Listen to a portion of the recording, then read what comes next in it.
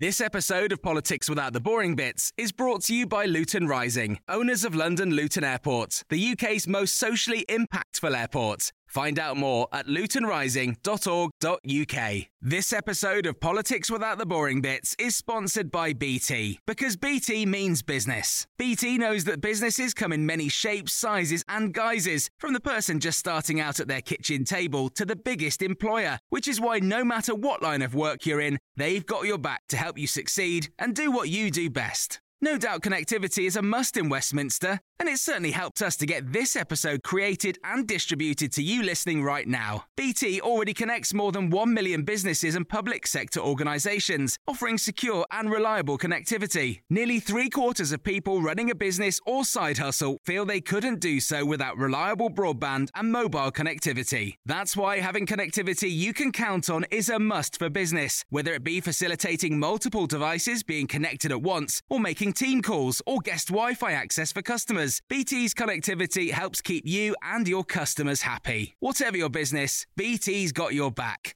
Search BT's got your back. Hello, this is the Red Box Podcast. I'm Matt Chorley with a bonus episode for you. Every week on my Times Radio show, we are counting down all of the leaders of the opposition. Leader of the pack.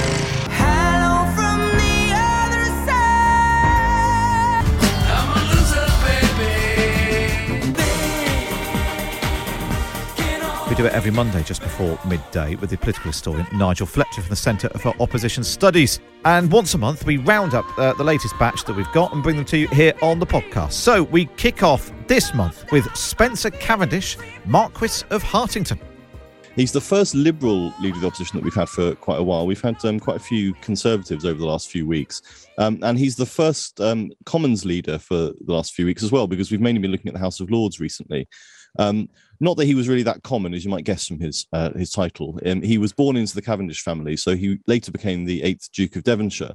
But as I say, during this period, he was known by the courtesy title, whilst he was in the House of Commons, of the Marquess of Hartington, which led to his nickname in political circles, which I read was Hearty Tarty, he was known as, which I think is absolutely brilliant. I've got a friend whose surname is Hartley. I'm going to start calling him Hartley Tartley. There we are. I think that's one of my favourite nicknames, even better than the one the other week who was for some reason called Pussy for reasons that I didn't. For reasons that we could never quite get to the bottom of. No. Yeah. So that was the Marquess of Hartington, and he didn't go to Eton. He was surprisingly he was educated at home, but then of course went to Cambridge, and was elected to the Commons in 1857 as MP for North Lancashire. He had a few different seats during the time he was in the Commons, but was appointed to office by Lord Palmerston, who he was quite a fan of. Lost his seat at one point and was then brought back for another seat in Wales. And then Gladstone became Prime Minister and appointed him as Postmaster General. And in that job, he was quite influential in overseeing the nationalisation of the telegraph system. So we can probably blame him for the foundations of social media, I think. And then he became Chief Secretary for Ireland for 4 years during that government of William Gladstone. And Gladstone and he had an interesting relationship over the rest of his career. When the Liberal government was defeated in 1874, Gladstone was leader of the opposition then for a year, but then announced his retirement from politics in 1875. So Hartington took the job because the other contender didn't want it, which I think is sort of a mark of how appealing being leader of the opposition is. But he became leader and actually served as leader for 5 years in opposition. And during that period, they had the usual squabbles that oppositions tend to have about the sort of style of opposition they should have. He was much more of the view that there was clearly a conservative mood in the country, and it was better for them to be patient and just sort of wait it out for the tide to turn. Whereas there are other people, including Gladstone, who sort of returned to the fray a few years later and started campaigning quite vociferously across the country. And he was much more in favour of there being a more aggressive approach to politics. So he had to contend with all of those debates and arguments during the course of his 5 years in opposition, and then led the Liberals to victory in 1880. and was then invited by Queen Victoria to form a government. Now, normally, Nigel, that would exclude him from our Exactly. list, because we only do leaders of the opposition who didn't become prime ministers. He was leader of the opposition. He led the party into an election. They won the election. He was asked to form a government by the Queen. What happened? Well, at that point, he had a conversation with Gladstone, and Gladstone, who had, as I say, returned to the political fray a couple of years before, was very visible in the press and in the sort of public eye during the course of that campaign. And Gladstone made it very clear that, having been a former prime minister, he would not serve under him in a lower position. And so he faced the dilemma: does he form a government that excludes this big figure who is now sort of the leading liberal in the land and could then become quite a dangerous figure on the backbenches, or does he give way? And he gave way to him. And so, as the history books will show, Gladstone became prime minister again in 1880. And he swallowed his pride and took a job in his cabinet as Secretary of State for India. A bit like prime ministers sending sort of rivals off to Northern Ireland, I suppose, at the time. So he served as Secretary of State for India and then Secretary of State for War. So yes, as you say, he's quite an interesting character in that he seemed to do everything right. He got the party to the brink of government, won the election, was asked to form a government, and then had it snatched away at the very last minute. It's amazing. It's amazing, that story. A good one for pub trivia questions. I suppose we should reflect a bit, Nigel, on the fact that today marks 2 years since Keir Starmer became leader of the opposition. We'll obviously do him later in the year, assuming that he is still leader of the opposition when we get to him. How do you think he's doing compared to the great swathe of former leaders of the opposition that we've been looking at? Well, he, I think, had a quite difficult start, because if we think back to 2 years ago, we were in the middle of the pandemic at that point. He gave his acceptance speech sort of on camera without an audience there. There wasn't the great sort of cheering crowds that we've come to expect when a leader takes office in that way. And there was a lot of discussion then that he was facing the same problem that Ian Duncan Smith had. Ian Duncan Smith became leader of the opposition, I think, the day before or the day after, I think, 9/11 happened. And so his election as leader of the Conservatives and becoming leader of the opposition was completely buried, of course, by that news. And he found it extremely difficult to make an impact. And that's something that leaders of the opposition always struggle with. They struggle to get media coverage. They struggle to define themselves. One of the criticisms of Ed Miliband recently, in recent years, was that he struggled to define himself over the first few years of his leadership and allowed the Conservatives to define him. And there was a lot of talk over the first year of Keir Starmer's leadership that he was in that same position, that he was struggling to make any impact. But I think we've seen since then, both with the easing of COVID restrictions and things, he's been able to get out and campaign, but also, frankly, we've seen the government facing a lot of difficulties that he's benefited from. And it's one of the lessons that actually, no matter how good you are in opposition, a lot of the time you're dependent on the government messing up for you to make any progress. That was Spencer Cavendish. Next up on our countdown of leaders of the opposition, it's Sir Stafford Northcote. He was born in 1818 in London, educated, as we've become accustomed to, at Eton and Oxford. He went into the law. He was a lawyer, and so was called to the bar before he was in office in government. But interestingly, he was private secretary to William Gladstone when he was at the Board of Trade, and that was in 1847. At that time, Gladstone was a Conservative before he split from the Conservatives and went over to the Liberals. So this became quite an important point later on, when Northcote had this prior experience working for Gladstone. He then was elected to Parliament for Dudley in 1855, and then went on to represent Stamford a bit later. And in the course of his earlier career, before he became leader of the opposition, he was in the cabinet as firstly president of the Board of Trade, Secretary of State for India, and then finally he was Chancellor of the Exchequer for 6 years under Benjamin Disraeli. And Disraeli was one of his mentors, really. He was a great supporter of his, and he owes most of his career, really, to him. Prior to being in office, when he was still a sort of legal clerk, he co-authored what's now known as the Northcote-Trevelyan Report, which students of politics are very, very familiar with, because it's the foundation document really for the modern civil service. So if you're wondering about Northcote, yes, he is that one. But he was Chancellor of the Exchequer for 6 years until 1880.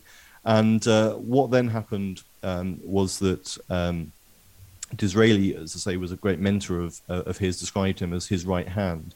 And he was Chancellor of the Exchequer in his government, but also leader of the House of Commons, because Disraeli went to the House of Lords and carried on as Prime Minister from there. And they needed someone in the House of Commons to lead the Conservatives there. So Northcote became the leader in the House of Commons as well as Chancellor.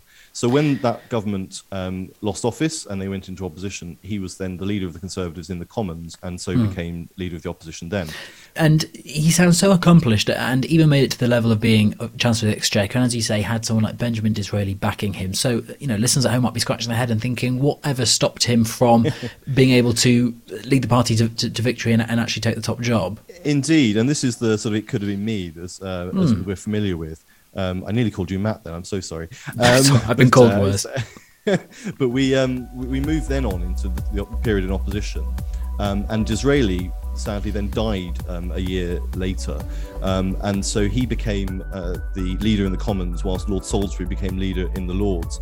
And unfortunately, during his time as leader of the opposition, he really wasn't very effective. He was up against Gladstone, and rather than being vigorous in opposition, because he'd had this experience with him working as his clerk, he didn't really want to attack him very much. So when it came to the next period of office, they went for Lord Salisbury instead of him because they didn't think he was very effective. Yeah. Nigel Fletcher taking a look at Conservative Leader of the Opposition, Sir Stafford Northcote. You're listening to the Red Box Podcast. Up next, we'll hear from two more Leaders of the Opposition.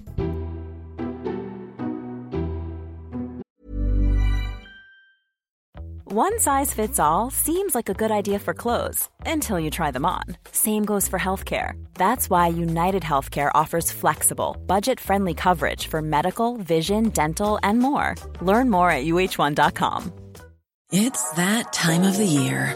Your vacation is coming up. You can already hear the beach waves, feel the warm breeze, relax, and think about work. You really, really want it all to work out while you're away. Monday.com gives you and the team that peace of mind. When all work is on one platform and everyone's in sync, things just flow. Wherever you are, tap the banner to go to Monday.com.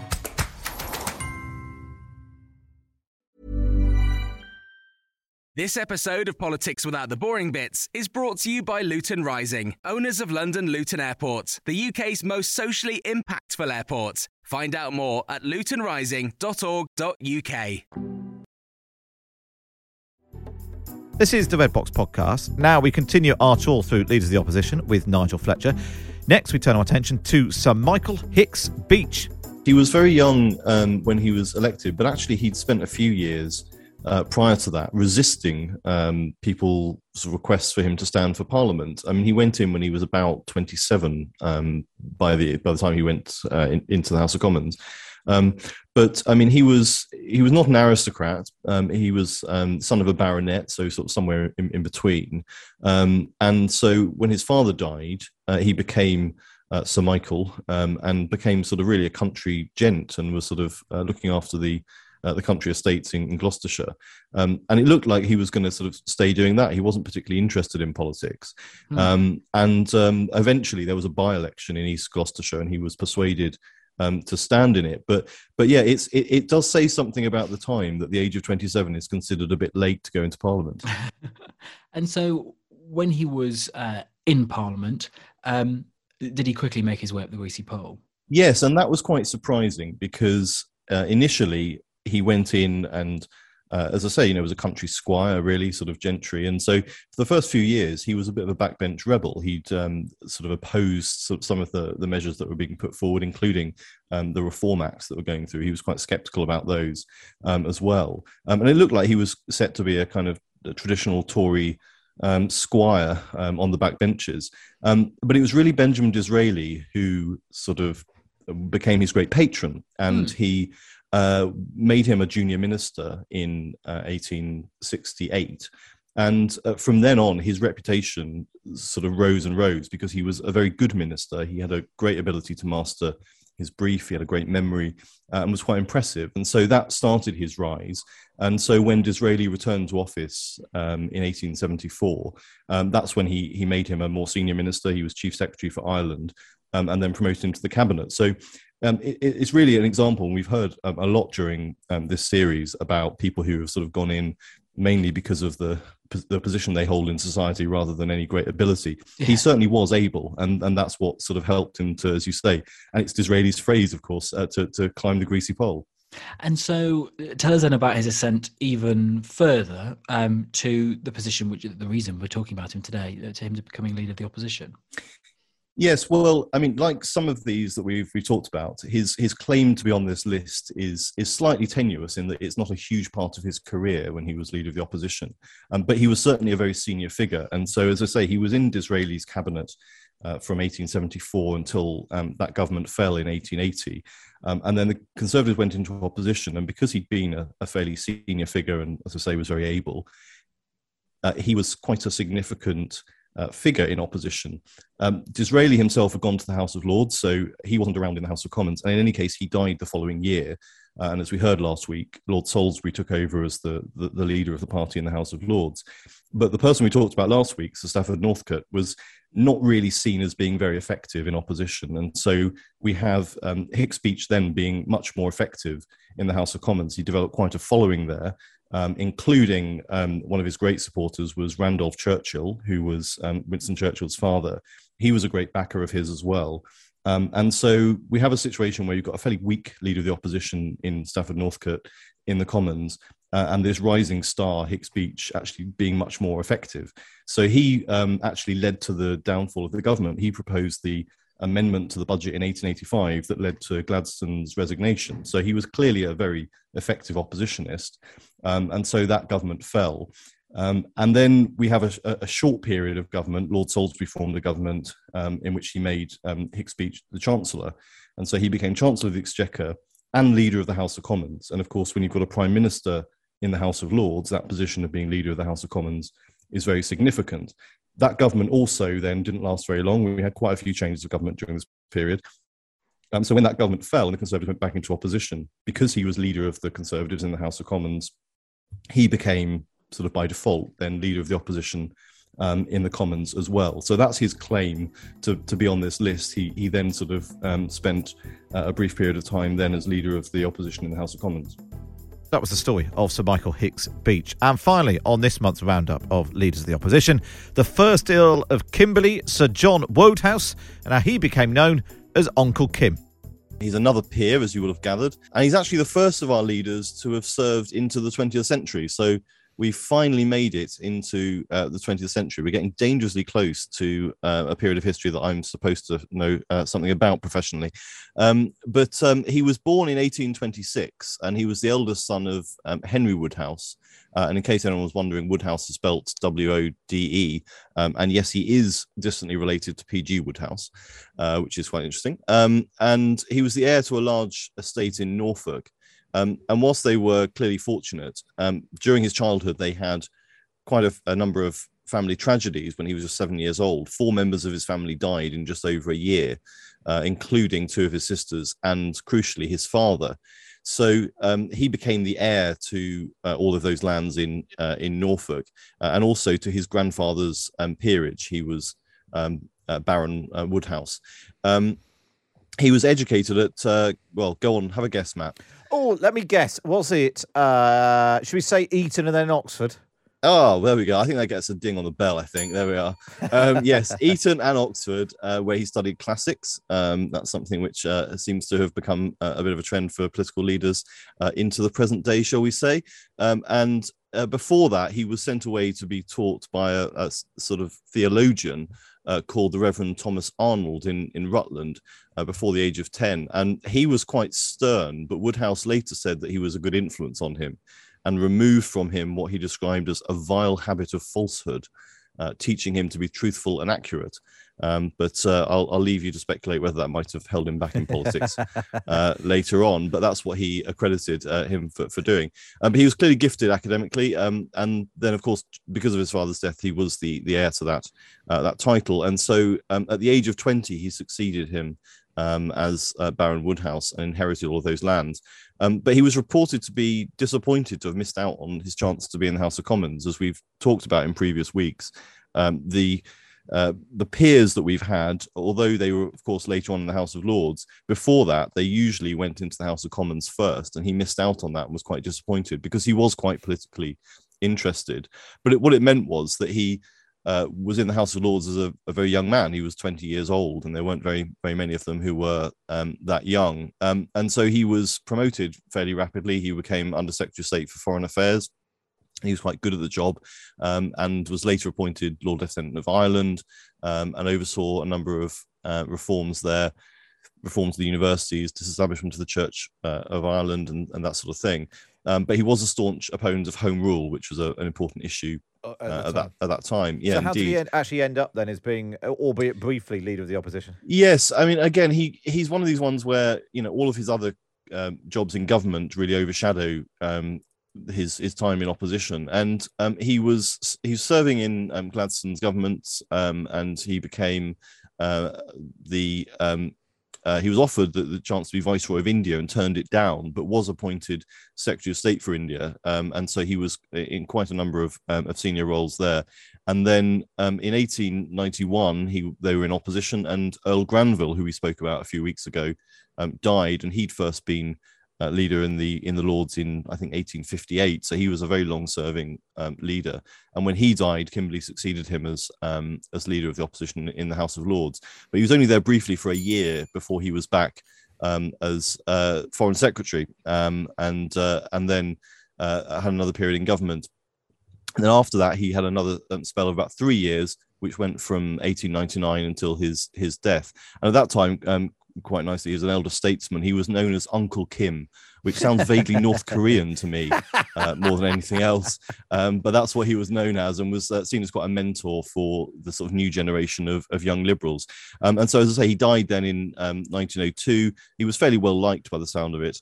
And of course, that brings us to the 20th century, which is rather exciting.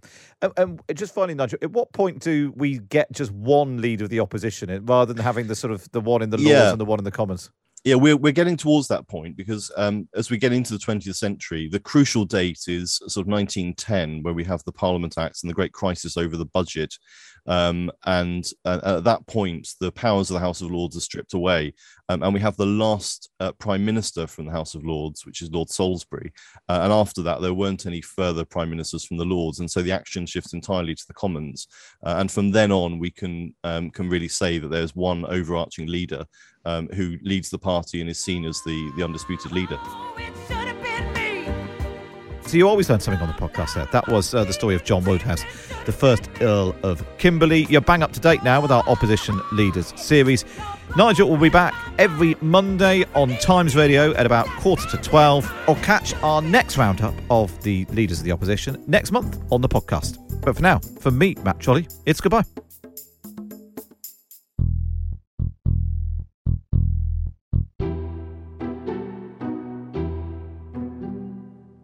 This episode of Politics Without the Boring Bits is brought to you by Luton Rising, owners of London Luton Airport, the UK's most socially impactful airport. Find out more at lutonrising.org.uk.